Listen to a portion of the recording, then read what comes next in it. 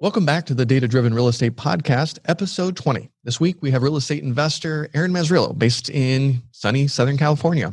He started in construction, became a wholesaler, real estate flipper, landlord, and does other kind of projects like commercial. He has seemingly done it all over the last 20 years.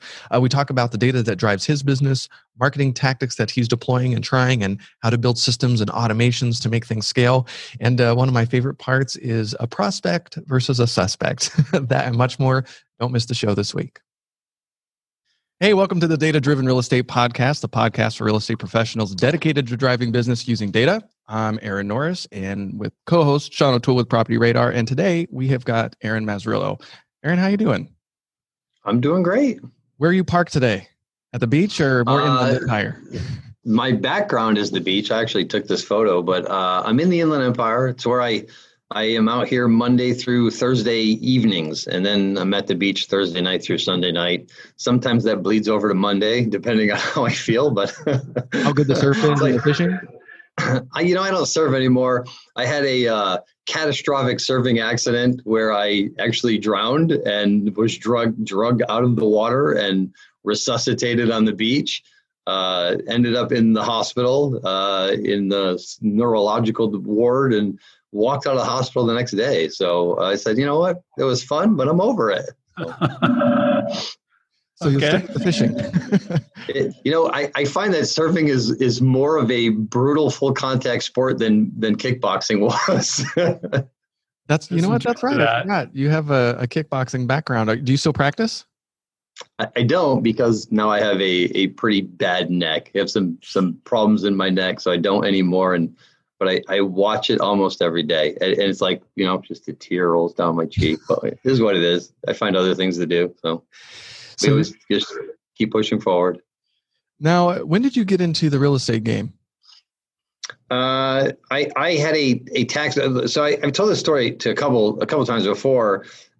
Most people are like, oh, I was working my crappy job and I read Rich Dad Poor Dad. And then I went to some seminars and I started real estate.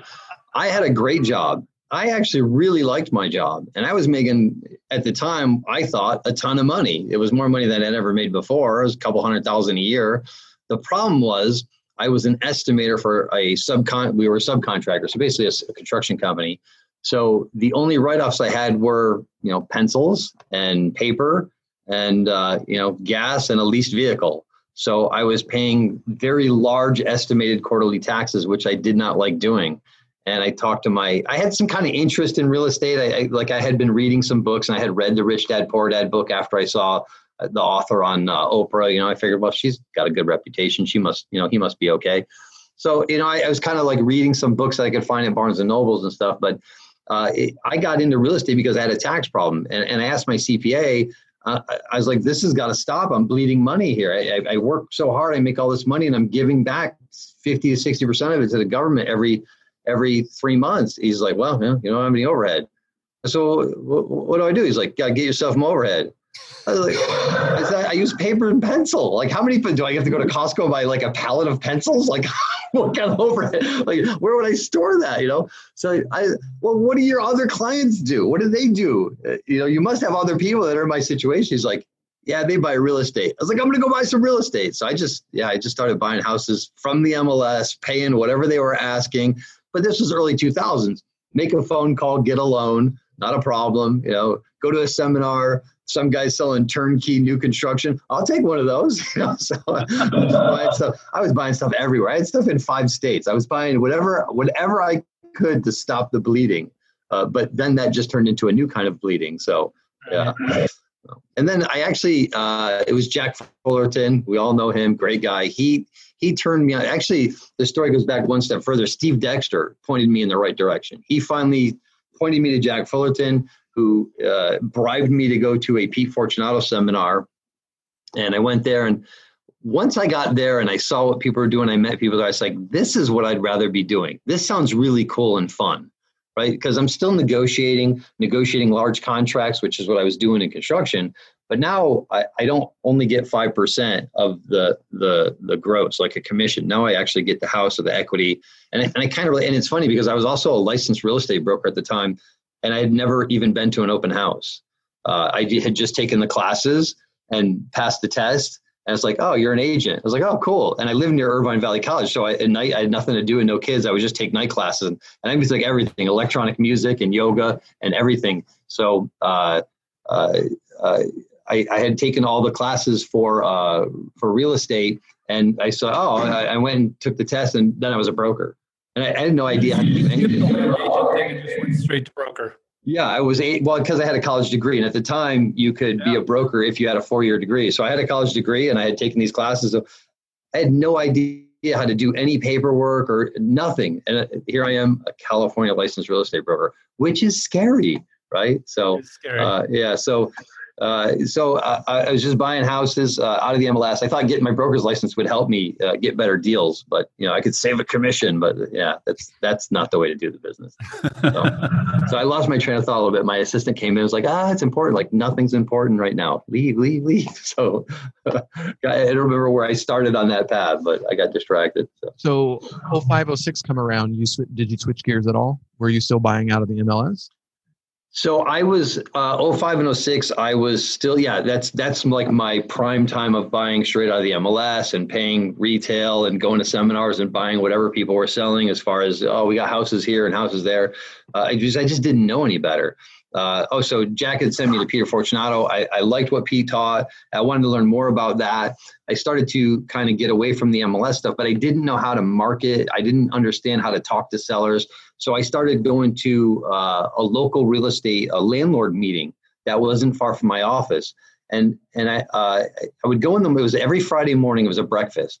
And I'd get there. I'd get to my office. I'd, kind of get sorted out. And then I'd leave and I'd come back in like an hour. And then next week it was like an hour and 5 minutes. And the next week it was like an hour and 15 minutes. And then, after a couple of months, it's like I would leave on Friday morning and I would come back Friday afternoon. I was just staying with all these. I was like, I want to be like these guys. Like, they just hang out all day. This is the best. And Nick Blackwell was there. And he sent me to his, it was his private group at the time, his mastermind at Sizzler, the Tuesday lunch. Right. They're still doing that. It's not private. Everybody can go, but it's not a Sizzler anymore.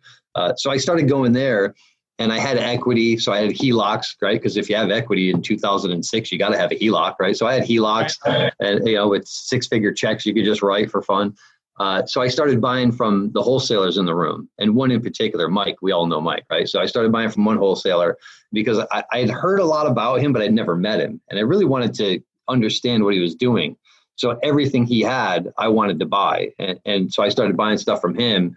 And then the market kind of melted down. But while I was buying from him, I was studying his paperwork and I was asking him questions. And I started to kind of figure out what I needed to do to walk away from the construction business and then go back into the construction business, right? So I'm going to have you pause just for a second because I don't think most people know who you're talking about, actually. Like, we have a broader audience. So Mike Cantu is the guy, right? And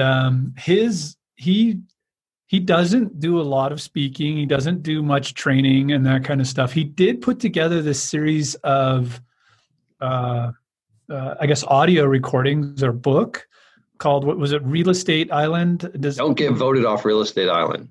Don't get voted off Real Estate Island. And I have to say, I've read a lot of the books and other things over the years. And that is one of my all-time favorites, just like how practical it is and, kind of down to earth and like talking about how to negotiate a deal and, put it in just really good terms. It's one of my favorites. Mike's superpower is taking very complex things and making them extremely simple.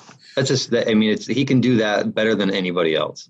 I always tell him I want to create a children's book because he is famous for his hilarious one-liners of doing just that, taking something complex and irritating and simplifying it into a one-sentence hilarious just moment. And I'm like, I want to create an illustration book for kids to introduce them to real estate. No, we need the Tao of Mike, and it can be Cantuisms, right? Cantuisms. Perfect. I've had this in my head, and I live next to him, and I'm just like, I got to go over there like on a Friday night and just like try to get him to start feeding me his Cantuisms and writing them down and documenting like the Tao of Mike Cantuisms. Yeah. So, all right. Very, very smart guy. How did you survive the downturn? Like, cause you're saying you're taking out loans, you've got HELOCs. So that means you're tapping all the equity of these things to buy more. and you're doing it all still at the paying peak off of the one of market. those today. Still paying off one of those HELOCs today. So I mean, I can write the check, but it's like now it's gone into the fixed rate mode, or well, it's not fixed rate, it's the amortizing mode. So but the interest rate's like 2.75%. So I was like, do I really want to write that, pay that off, or so yeah. So I had a lot of houses, and I always felt like, for me, I want to be a person of my word, right? I want to be somebody who says I'm going to do it, and I'm going to do it when I say I'm going to do it. And that, to me, is more important than anything else. So I had houses that were way over leveraged. I was over $1 million in negative debt, but I had made the commitment to pay these loans. And I had tenants. I was a good landlord. I had studied MrLandlord.com at the time. That was a great resource for learning how to be a landlord. And I had read there were some books, that had been published on landlording, and there was a local guy who wrote one. And so I felt like my landlord chops were pretty good. How many doors did you have at this point? It wasn't many, maybe between 10 and 15. I don't remember. It wasn't a lot, right? So, but when you have $300,000 houses that are now worth, I mean, the neighbors were selling for 60 or 80 grand in 2009. And you had I had $250,000 loans. It was brutal. And at the time, there were, the interest rates in 2007 were between, I think, 6 and 7%, around 6.25%, 6.5% for landlords, right? So I was paying a pretty good rate on them. I was getting clipped pretty bad every month, but I was flipping houses, and we did some great deals. And I think that in time, things work themselves out. And Jack Miller used to have a saying, just get the houses, dig your nails in, and hang on, right? So I kind of thought, this will turn around. This will get better. It's not going to last forever. It's just a temporary bleeding. And I saw a lot of people doing strategic foreclosures, which I thought was extremely unethical. Maybe from a business sense, it made sense, but I didn't want to do that for myself. I wanted to have, whenever I do an application, and I knew inside that I always wanted to do bigger things. I wanted to get $3 million, $5 million, $10 million loans. And on those loan applications, I imagine there would be questions like, have you ever had a foreclosure? Have you ever had a bankruptcy? And I always wanted to say, no, I've never had that. That's never been a part of my business model. I've always stepped up and made my payments when I had a commitment. So I just kept working, flipping houses more in 2008 and 9, wholesaling more. And then, like I say, in time, things work themselves out. Suddenly I was getting like these FedEx packages unsolicited. And it's like, we have to refinance your house. And it was HARP. And I had all these houses were HARP loans.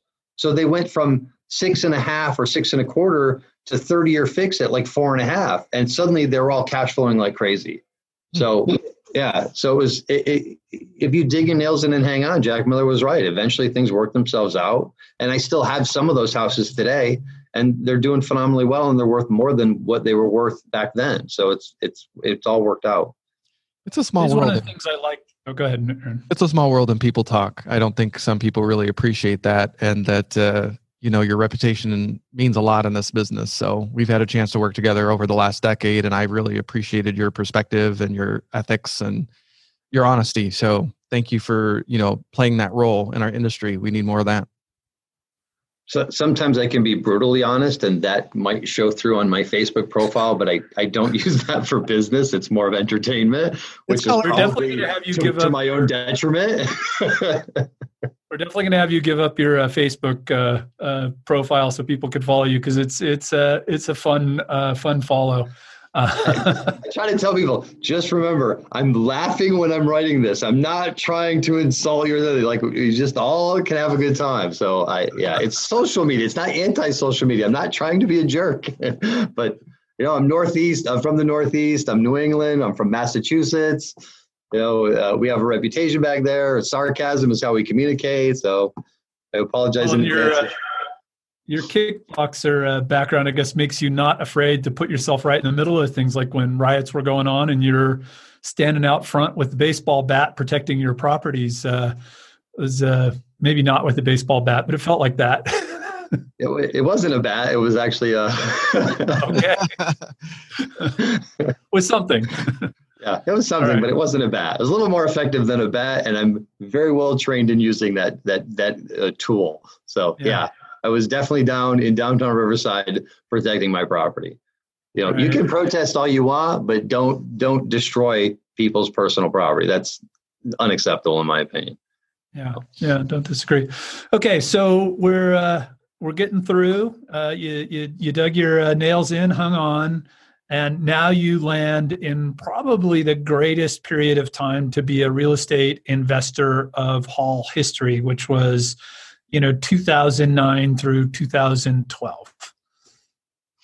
The decisions I made back then have they've allowed me to make better decisions today, or make easier decisions today. So the decisions I made back then, now it's the houses that I bought, that I kept, they allow me to show up at work when I want. And I try to run it like a business and a company, but at the same time, I don't need to. It's more to reference back to Mike again, scoreboard. It's just more for like, you only need to beat the team by 1 point to win, but what's an extra 20 or 30 points? That's okay too. Right. So, now I feel like I'm in this more for the challenge of getting that next deal and for the fun of cashing that big check, not because I need it to go buy groceries and gas.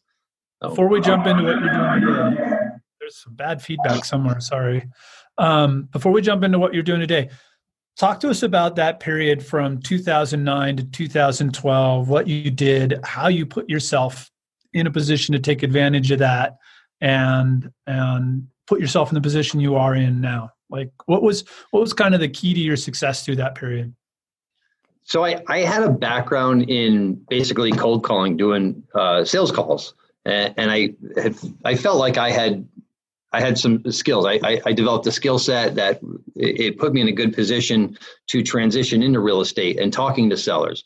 And I was listening to, I don't even know if you'd call it a podcast back then. I was listening to like a weekly seminar where back then the gurus would do a recording, like a conference call, and then they'd mail it to everybody on a CD, right? So you're talking like Richard Roop, like I was in his club.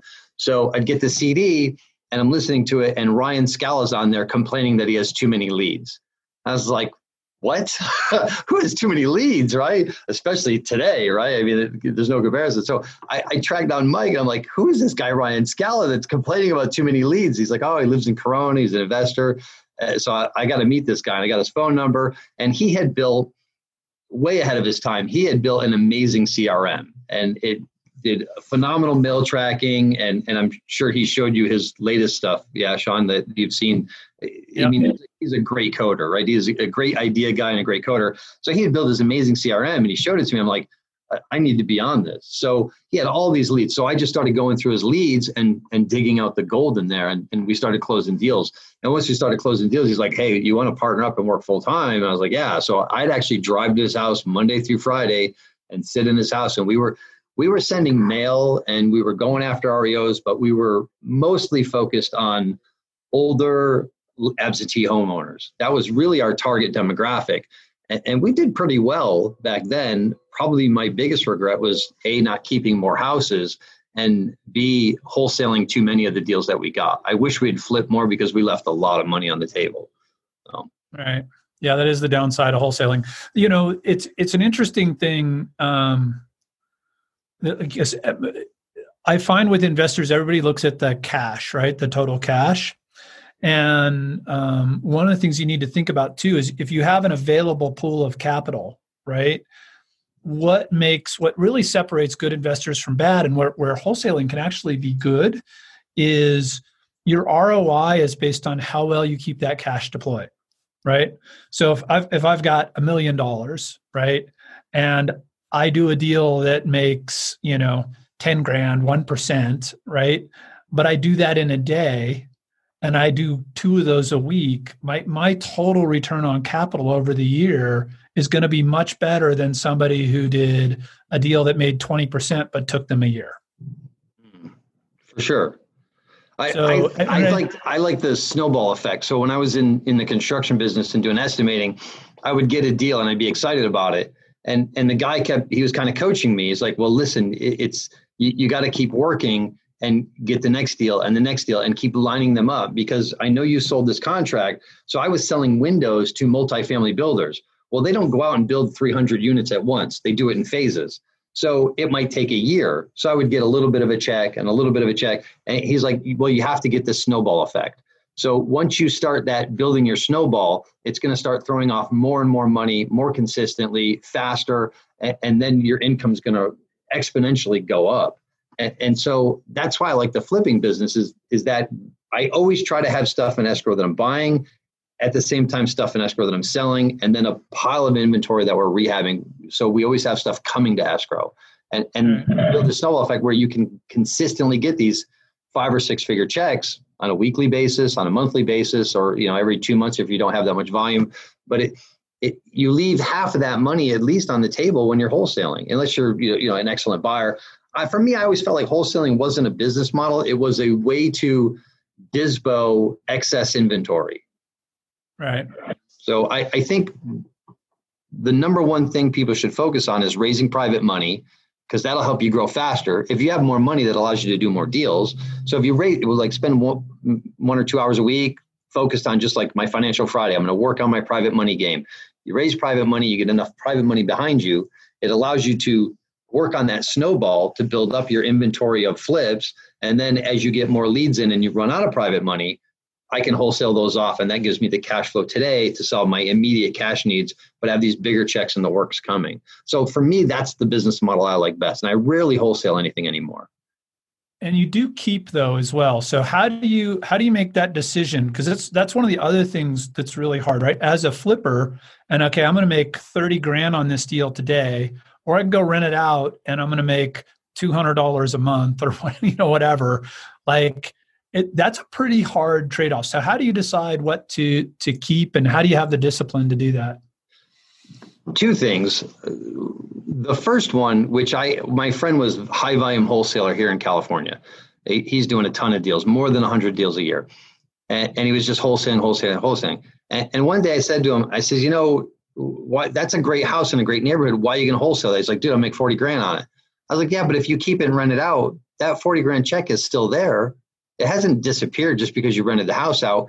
Maybe you get a little less because you actually closed on it, you funded it, you did some work on it, you rented it out. But if you get the tenant out, and I mean, in this environment, that's a little more difficult, but pre-COVID, you could get the tenant out in 60 days or 30 days if they're less than a year, and maybe make more money on a full retail sale.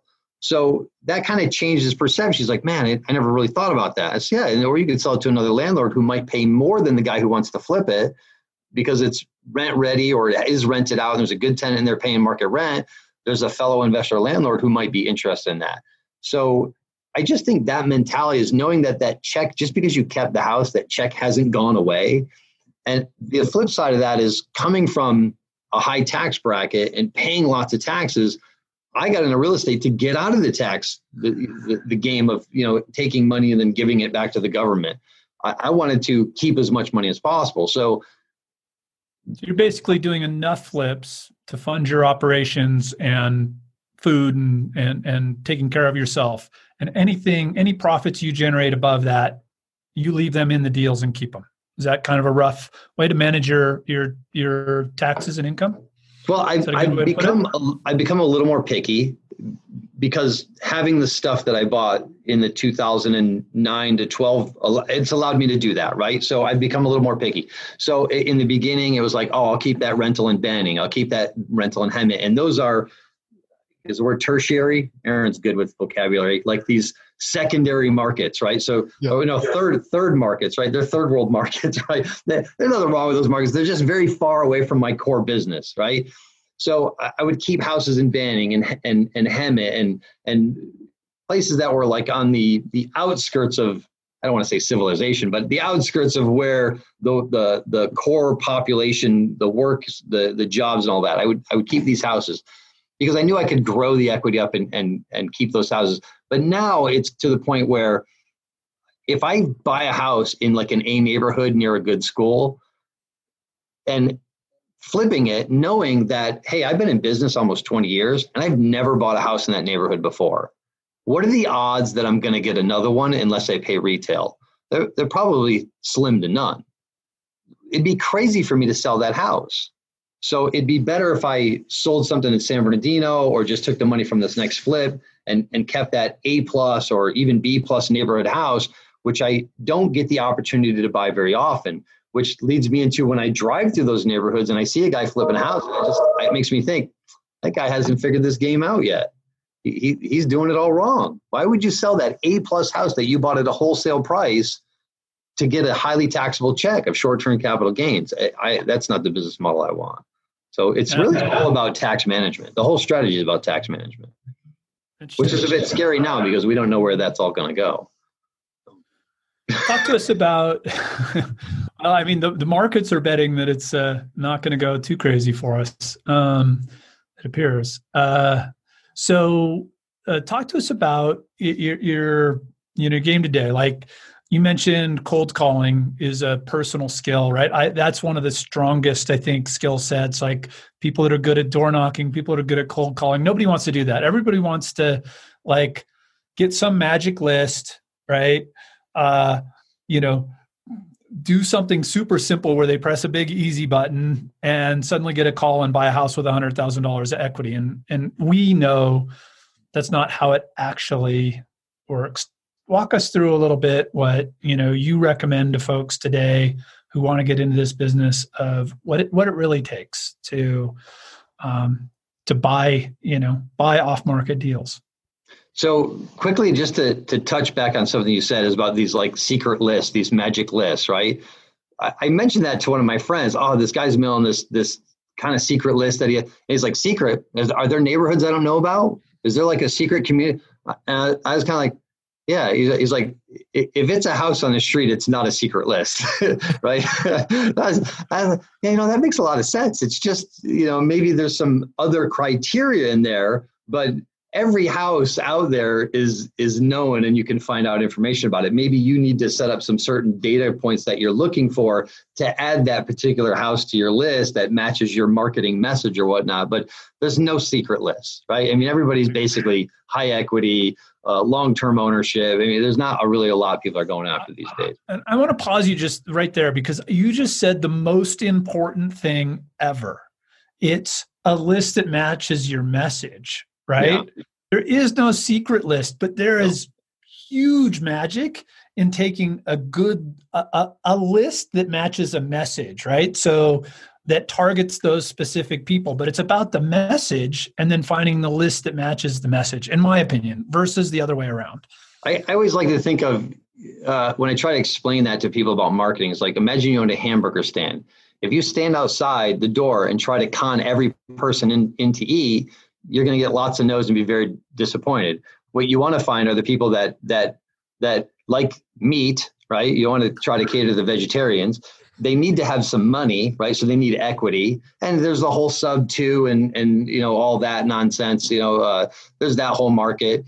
But generally speaking, they need to have some equity or some money, and then they need to be hungry. Right? You might have money and love hamburgers, but if you just ate, you're not coming in So you got the message, we sell hamburgers, and now I'm going to cater to those who are ready, willing, and able. They want to buy what I'm selling. They need what I'm selling, and they have the ability to take advantage of my services. So I think there's a difference between the $2 hamburger joint and the $12, fancy burger joint too, right? And that's a different message to a different market.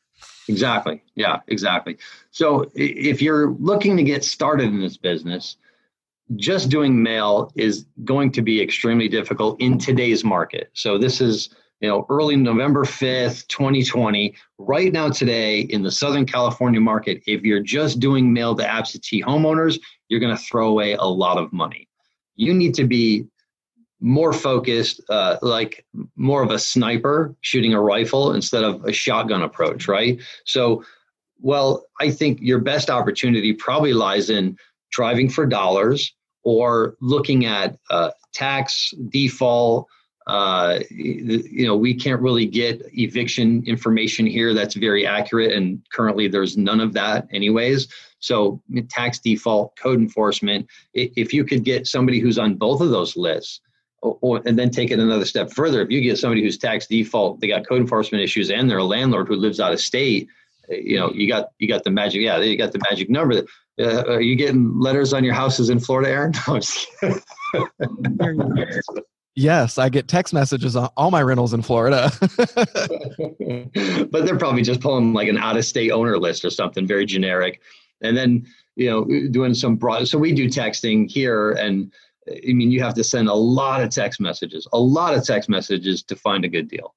So I come back to, you mentioned driving for dollars, right? And I always tell people, even if you're going to pull a list and go start by driving that list and knocking on some doors and talking to those folks, because you probably can't develop a good message until you actually understand who that person is you're talking to. And how much do you think that's an issue? Like, do you find for yourself, like you connect with certain types of buyers better than other types of buyers? Like there's doors you knock on, and if, a particular person answers, like, you're no way you're getting a deal because you have a tough time chatting with them, right? So like some you people, can't connect. Yeah, some people can be very standoffish. Some people can be angry, but the response is not, you don't respond to anger with anger. You respond to anger with, you back off a little bit, say, hey, all right, hey, I'm sorry, I didn't mean to disturb you.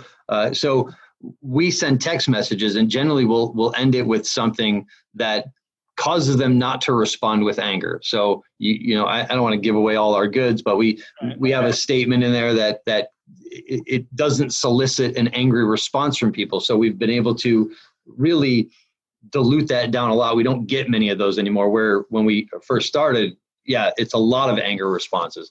So like the other day I was driving in my neighborhood and I seen a house that I've been stalking for months. And I've people say, oh, what do you, I like to leave behind. I like to put something behind. So I'm knocking on the door. There's nobody home. I try to skip trace it. I can't find the people. It turns out they've passed away. So I'm putting like bandit signs wedged in their screen door, not a door hanger or a stick. I'm putting an entire bandit sign in their front door. Like, you can see my message from the street. So I find out that, it turns out the heir happens to be a guy who's been on TV flipping houses. So not much of an opportunity there. But at the end of the day, this is nothing more than a conversation. Nobody needs a negotiation seminar. So if I see you at the side of the street, taking out bags and bags of trash to this house, and the front door's open, and the windows are open, and the garage door's up, there's something going on there. I'm going to pull over. Hey, what's going on? You need any help?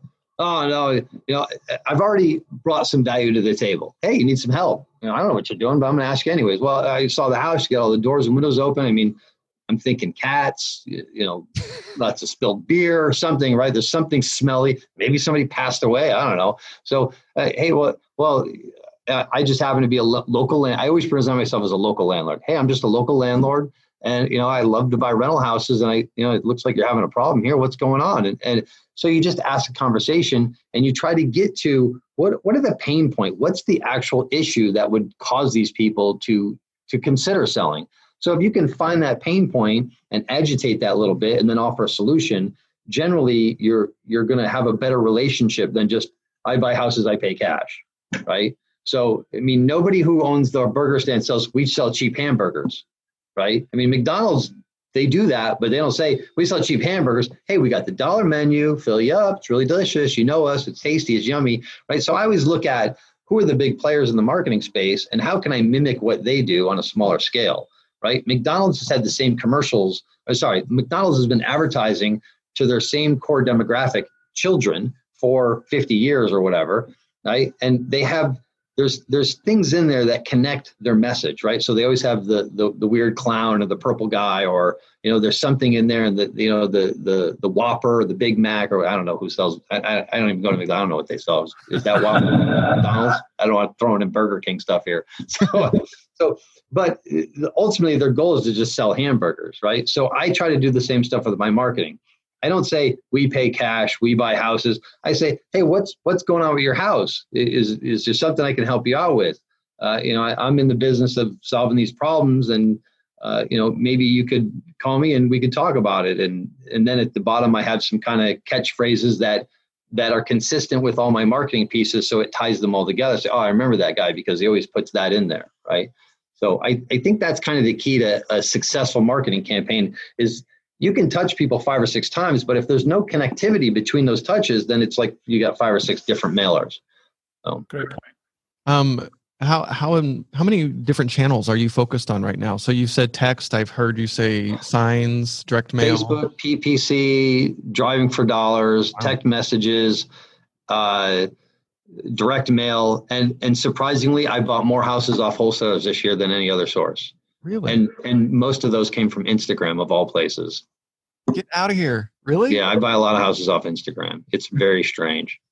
You're not the first person I've heard that from. So interesting. Yeah. Okay.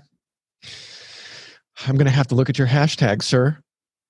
I just copy and paste other people, so I don't know. I'm not good at the hashtagging. Hey, if it works, who cares?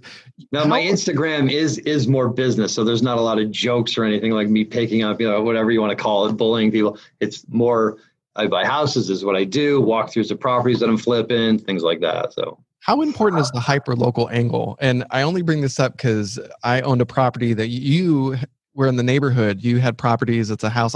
My only property I ever bought from Mike Cantu.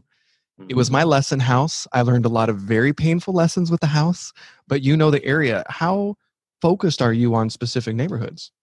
A wholesaler called me today on a house that's like just on the other side of my hill here. And I was just like, I'm going to buy it and keep it. And what I pay for it is relevant. I was like, well, at this price point, I can still keep it and make it work. I'll pay more, but I don't want to because then I'll almost be forced to retail it. And I would hate to let that go. When I moved into this neighborhood, there's a country club at the top of the hill. And I remember sitting up there one day eating lunch and say, all right, my business model is to get 10 houses in this neighborhood and just rent them out and I'm good. And in 15 years, I've never bought another house in the neighborhood. And all of my friends have bought houses in the neighborhood. Like Silvio flipped one right behind me and I didn't get that. And all my neighbors, I was the youngest guy by like 20 years. There was a lot of retirees. They've all passed away. All their houses have been sold. Investors have come in and flipped both of the houses on my street. I've not bought any because, I am a numbers guy. So it's as much as I want the deal, it's got to pencil out. It's got to work. I'm not in the business of losing money. And maybe I'm too conservative in some points. I let deals get away. But going through 2007 to 2009, it gives you a different perspective. So I don't want to buy deals anymore, right? I want to get houses that make me money. And back then I would take I was helium hand, right? Oh, I'll take it, right? Everybody who had a wholesale deal, I'll take it. Helium hand, Aaron, I'll take it. I'm not that guy anymore. And I was like, I buy it at this price, but as far as rentals go, I've owned rentals all over the country. There were pros and cons to all of it, but ideally, I really like just being here because I have an assistant in my office and she deals with all the management. She can go in through annual walkthroughs. It's just a much easier business model when everything's local. And we just don't really we got some crazy laws in California that are quite anti-landlord. But if you play by the rules and you run a clean business, you don't have any issues. I've been to eviction court, 40, 50 times. I've never lost. I can knock on some, I hope this is real wood. Yeah. I've never lost an eviction. And 2 times I've had the judges, like one time the judge says, Mr. Mazzarello, we need more people like you in this business. You provide affordable housing to people. California courts appreciate you and what you do. I was like, wow, that was cool. I never expected that. And another time, that writing? Like a photo with him. Another time, he pointed at the plaintiff, at the defendant, and said, "You are a parasite." I couldn't believe he said it. The whole court was like, "Oh," and I was like, "He's right. You are." Yeah, he said it. You're a parasite, right? So they're not anti-landlord here. They're pro-landlord if you follow the rules that they've laid out. If you follow the rules, they're going to be on your side. And like I said, I've yet to go to court and have it not go my way. But we do the proper paperwork, correct filings, everything's in order. And there's always a legitimate reason. I want my tenants to stay and pay. I don't want to throw them out, but they got to go because they're doing something that, is not in the guidelines of what they agreed to do. So COVID-19 has caused some interesting things in the Inland Empire. I'm hearing some investors say that flips are getting 50 to 100 grand more than they were expecting when they started the project. Are you seeing that? And how comfortable are you with that headed into 2021? So they still need to appraise, and it's not likely in the Inland Empire you're going to get people who throw down and say no appraisal contingency, at least not at the price point that I play in. And I'm really pro FHA. The government's giving away a lot of money. They're the new subprime, maybe 3%, 3.5% down. These people, the day they close escrow, they're upside down. They can't sell their house, right? I mean, they're negative equity at that point, right? But so that's really my business model, because worst case scenario, I'm stuck with a couple of rentals that I probably don't want, but my portfolio can carry them. So that's why I like that business model. If you're in Orange County, or if you're maybe in the middle, higher end, then yeah, you can see that. But every single house that I've bought, I expected it to sell for X when I bought it. When I listed it for X plus 10%, and the offers are X plus 10% plus another 10% on top of that. So we're making a lot of upside bonus money in the tune of 10 to 20%. I have one in Banning, of all places, probably the last affordable bastion in Southern California. I bought it thinking I'd sell it for $220. We're in escrow for $237.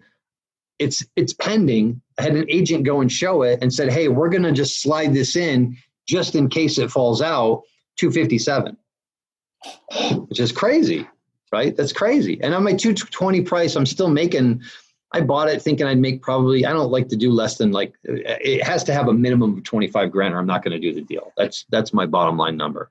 So that one was probably like 30, 35. And now, we're 17 grand more on the first offer, and then 37 grand more on the second offer. So, and I've been seeing that pretty consistently. Most deals that I've been selling, even on my FHA entry level, they're 40 to 100 grand profit per deal.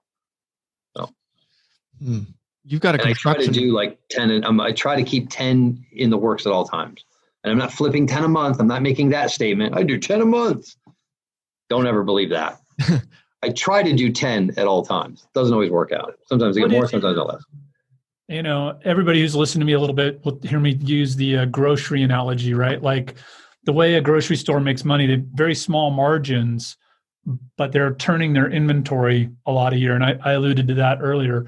How long what's your average time from the time you buy it, put the money out, to the time you're out of the deal? 165 days. 165 days. Okay. From close to close. So yeah. I have a contractor. I only use one contractor. It's two brothers. They're both licensed.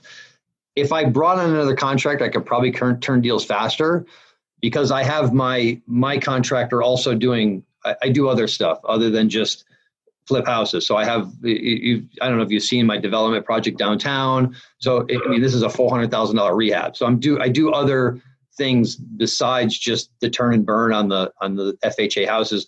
But I like relationships. I'm as faithful as a dog. My cat is 21 years old. Okay. Been married for like 22 years.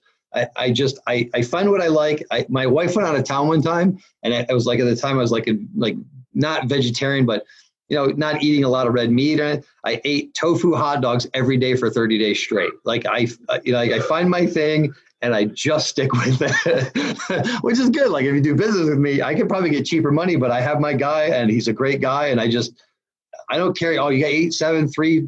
I got my guy. He's 10%. I love that guy. I'm just going to call him because he makes it easy. Right. So I have my things that I like and I stick with them. So yeah, I could probably get them turned faster, but I have my guy and he does a great job for me. So I just stick with him.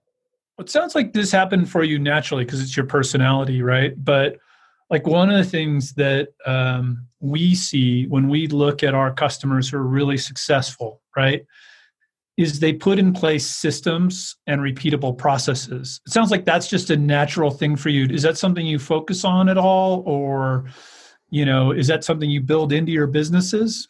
So the conversation I had with I have an acquisitions guy that works for me. A conversation I had with him right before this call is, I said, look, we're getting these text messages back, right? There's going to be you're going to see this consistent responses. I don't know how many there are because we haven't quite figured that out yet, but there's going to be a consistency in this response. Every once in a while you get the off, color one or whatever, but generally they're going to be, one of so many things. So we need to build out like a tree, right? So if we get this response, then the next response from us should be this. And then the next response would be, so we can build out this reply tree, and then we can create this marketing that essentially takes us out of the game, and it's an automated, so off, like you ever play that guessing game, 20 questions, right? So if it's, well, is it that? No, well, it must be this or that, right? So yeah, when I was in the window business, we had a lot of different materials. So there was aluminum, there was vinyl, and then there was different colors, and then there were different types of glass. Well, my friend started the business, and we were just wholesalers. We were selling other manufacturers' stuff. And then they brought me in as sales. So we didn't have anything. We didn't have any forms or anything like that. And so maybe you call me, you want to order like bronze aluminum windows. So I'd have to create a new sheet and put in like all the heat gain and the sound things and fill all that out. And then, you call up, you want vinyl windows, and I do that, and then I ship those bids out, and I was like, man, why do I keep recreating this stuff? Why don't I just have a form that says all the information for bronze aluminum windows with low E glass and white aluminum windows with low E glass? So yeah, I've always been the McDonaldization of things. It's always been at my core, and not because I'm extremely efficient. It's because I'm extremely lazy. I don't want to do this stuff, right? So I want to make it super easy. Like, medium chocolate shake, there's a button, you just push and put the cup, and as long as you got the right size cup, you're good to go. That's the way your business should be run. Like, oh, somebody comes in and here's a house, this neighborhood. We know. I say, like, from a cold call, I know nothing about the house. From the time the phone rings, I can have you an offer within 10 minutes because of the system that I've created. I have a spreadsheet totally dialed in. All I have to do is change the square foot. I change the square foot. So whatever Redfin or the MLS says, based on the size of the house, the age and the location, what that rehab budget might be, and have done enough house, I'm usually pretty good at guessing that. I never go look at any of these houses. And then I will add in like a rehab premium, like, oh, it needs a new roof. That's going to be an extra 8 or 10 grand. It has a swimming pool. That's an extra 8 grand. So I have this. So those three numbers, if I change those, that's all I need to do. And I can have an offer. It tells me what I should pay, like the most I should pay. So yeah, I like to systematize things only so that I don't have to work. And then it allows me to have way more time to go do the things that I truly enjoy and love real estate. If you stop me on the street and start talking about real estate, my wife would go crazy. Like, will you shut up already? Stop. I can't stop talking about it. But I also like to do other things, and so if I can focus in and get this all dialed in and then go on with the rest of my day, that's great for me. You said you have it as an assistant, and I know you're a sales guy. How about the guys doing your rehabs? Do you have a technology stack to sort of keep on top of that, or do you let them handle that on their own? So my assistant does that. I'm not out picking colors and, taking Facebook photos or any of that. Once in a while, if I have to go for a walkthrough because I'm meeting an architect or there's a design change in the plans, then I will go and, opportunity presents itself. I'll take some photos and post them. Hey, here's some stuff that I'm doing. But yeah, we manage it all on Slack. So every channel is a property. And it's great because you can go to that one specific channel and get all the data, the entire history of that rehab. So the bids go in, all the photos go in, updates go in. My acquisition guy has to go. We try to get him out there once a week to walk all the jobs. My assistant will, at the beginning of every week, she's like, what did you get done last week? And what do you expect to get done this week? Right. So then we can check, well, all right, what happened here? Why did you not get the windows done? Or, well, we forgot to order them or whatnot. Right? We can kind of keep track of that. So yeah, everything's done on Slack, and I never go to the jobs. I try not to. I want to see them usually when they're done. I'll go out to do my agent's visual inspection because I am a broker and I do sell my own listings because it's extremely easy. It's one trip to the house, do the agent's visual walkthrough, and 20 to 30 minutes to do all the disclosures. And agents, you're paying people 2.5%, 3% for that. You're giving away way too much money. It's so easy to do this.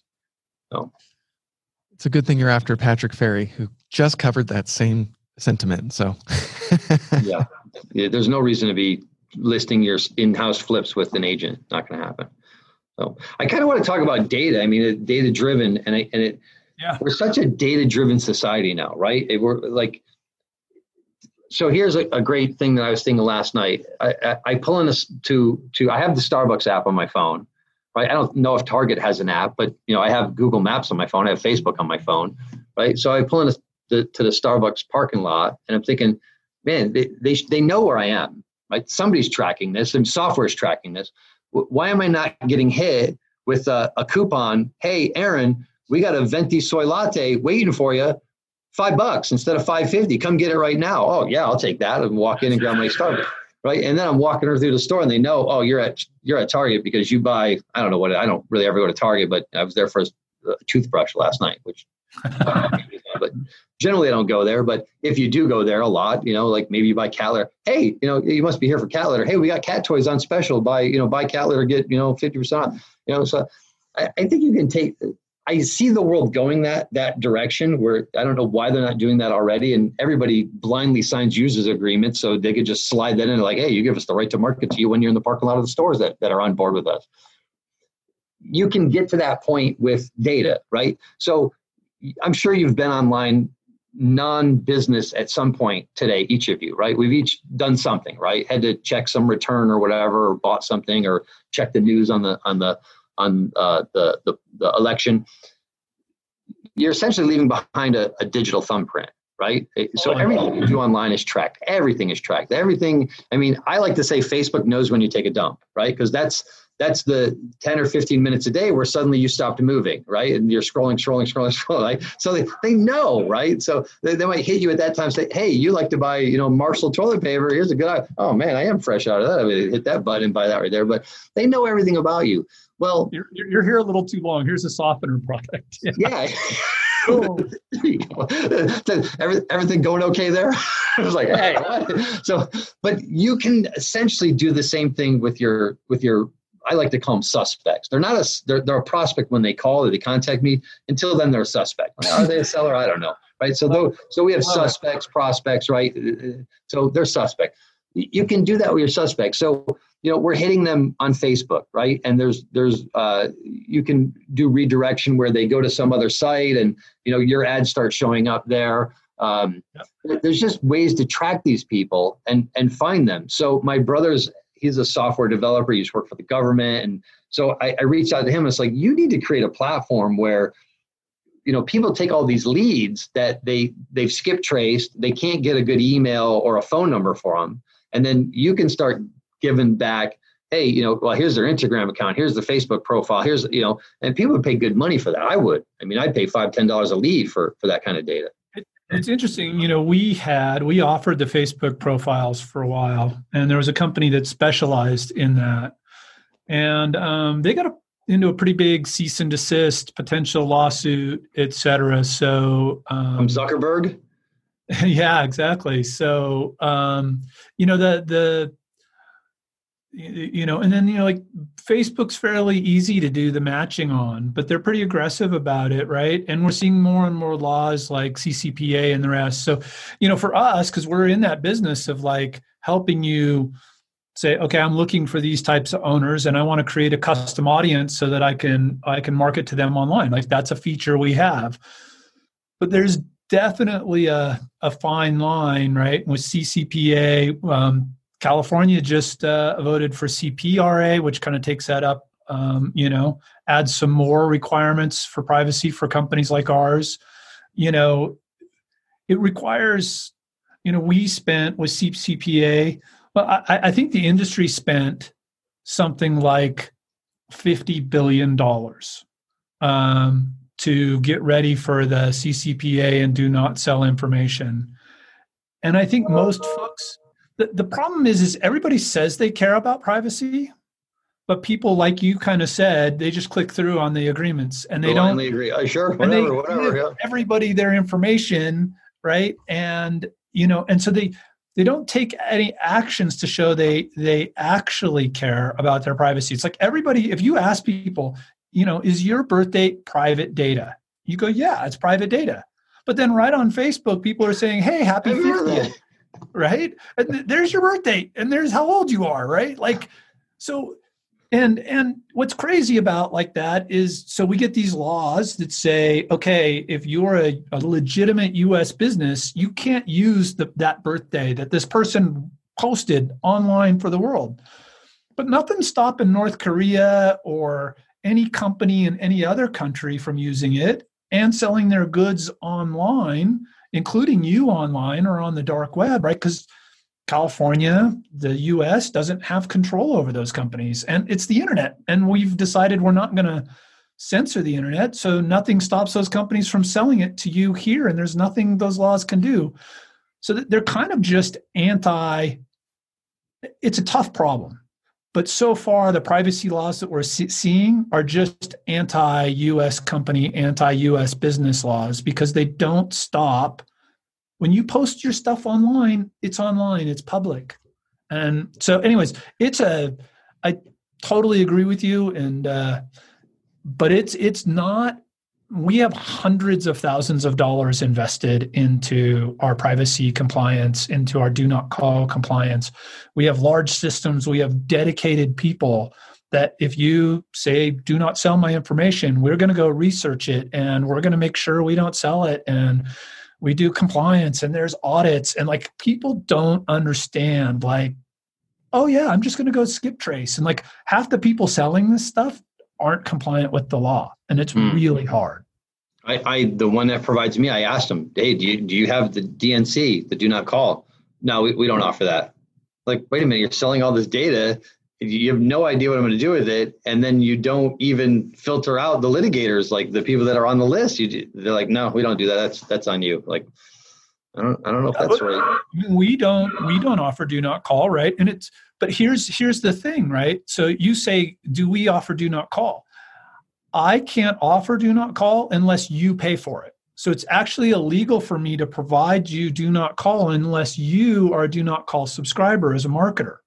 And what you have to do, you get one area code for free, but nobody lives by area code. People move into your area and they bring their phone with them from all over the US. Do you know what your cost, Aaron, is to be compliant with do not call? Oh. You have to do it. Even if I provide it to you, for me to legally provide it to you, you have to do it. $16,000 a year. Wow. Is what you would have to pay to do it legally. Wow. So it's a fat. I mean, we could spend the whole rest of the conversation on this, but so for me to legally provide you do not call, you have to be a do not call subscriber and you have to pay the fee, $16,000 a year. Oh man. Sorry, I didn't mean to blow your mind. We could talk about this topic all day. It's just amazing that they put these restrictions on you and then they make it very difficult to meet those restrictions. It's like we have speed limits, but also we sell our Ferraris. Like, wait, what? Yeah, there's Ferraris, and if you want a governor on it, so you're within the speed limit, you're gonna have to pay $16,000. Wait a minute, that doesn't make any sense. We're about up on time, unfortunately. What are you excited about for 2021? What are you going to be focused on? Man, well, I'm trying to buy a building. If you're in real estate and you're not seriously looking at these SBA loans, I don't know. It seems like you're missing a big opportunity. They're like, it's two loans, first and a second. The first is like 3.75%. The second's like 2.5%, 25-year fixed, fully amortized. So if you're running a real estate office and you're renting space and you're not considering buying, you only have to occupy 51% of the space. If you're not considering buying your own building, I think you're missing out. So that's what I've been focused on. I've spent a lot of time door knocking building owners. As weird as that sounds, I've been doing that. I looked at a couple, one in downtown Riverside, another one over here near the 60 freeway.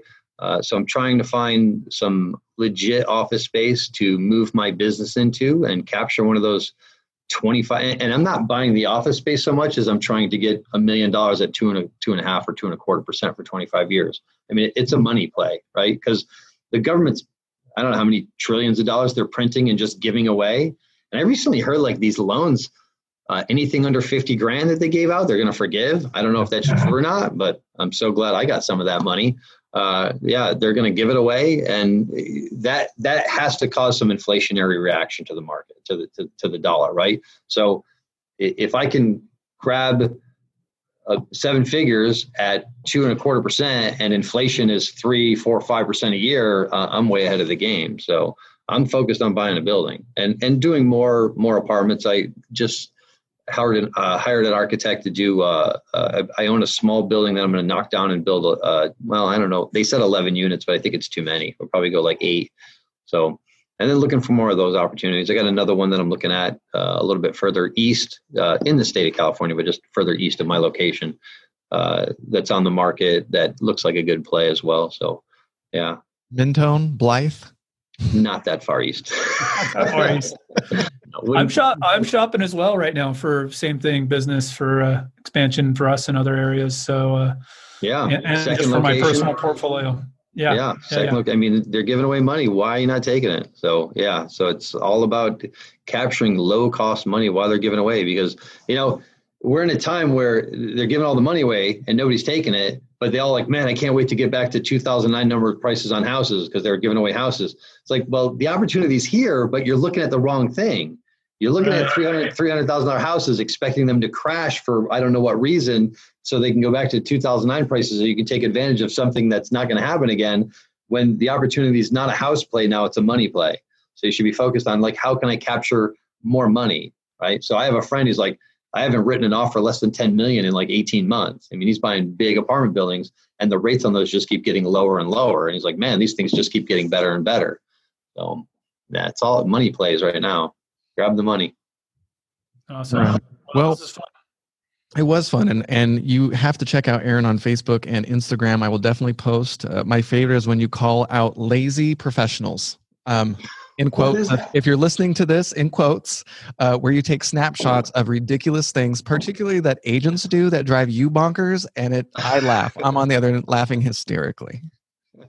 Yeah, I think if you're going to follow Aaron on Facebook, it is a great resource for investors, but you've got to be okay with not politically correct all the time, right? Is that a fair statement?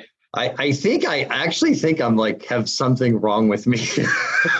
Like there's like some like people like you have no filter. I'm like, I don't even understand that. Like, so I just think like maybe genetically I have something that's slightly off where my, I look at everything as entertainment, and if you can't laugh at it, then why deal with it, right? So I will say though, I'm surprised, right? Because I think you've offended. You say things that I would think maybe people would take offense of on both sides.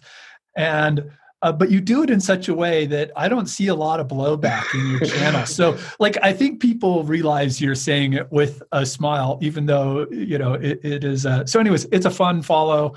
If you want followers, I assume you want followers. Yeah, why not? Come or go. I have this app on Facebook that tells you who's like removed you from their account every day. It's like, this guy's blocked you. I'm like, I don't know why. I wasn't trying to be mean. Just having a good time over here. So hey, it's one less holiday card you have to send. Yeah, if you want where do they follow you? Where do people follow you? Where can they learn more about you? So I mean, there's only one Aaron Mazzarello in the world. It's a very uncommon name. So that's me on Facebook, and I'm Aaron the House Buyer on Instagram. So that's the only social media accounts I have. I look at TikTok, but man, that is just the garbage pit of humanity. I found no value in that at all. It was horrid. Yeah. If I had my daughter's 5, but if she were older, I would never let her have that on her phone. That is it's complete trash. So yeah, not on TikTok. I'm not going to be there. But Instagram, I like. Instagram's really good. It's really great for businesses too. Right? Aaron has no strong opinions. None at all. All right. Well, thanks for joining us today. This has been awesome. Hey, my pleasure. Always great talking to you guys. And hopefully I get up there and we can fish the Truckee one day. So come up anytime. I have space for you. And the Truckee River is just a couple blocks away, and there's lots of fishing. You're killing me. Yeah, no, you're welcome. Anytime, really. Seriously. Your app. Thank you so much. I make so much money off it every year. We use it constantly. So I appreciate you for putting that out there. It's like extremely valuable to my business. So awesome. Thank you, Aaron. Hey, have a great day, guys. All right. Bye. Thank you for listening to the Data Driven Real Estate Podcast. You can find show notes and links to some of the resources mentioned in the show at datadrivenrealestate.com. Click that Join the Community, and you'll be forwarded to the Property Radar community, where you can ask questions about the current show and even see upcoming guests and ask questions there. We'd love to engage with you in the community, so check it out. Please don't forget to like, favorite, subscribe, and share on your favorite platform where you're listening to the show. It helps us out a great deal. Thanks for listening, and we'll see you next week.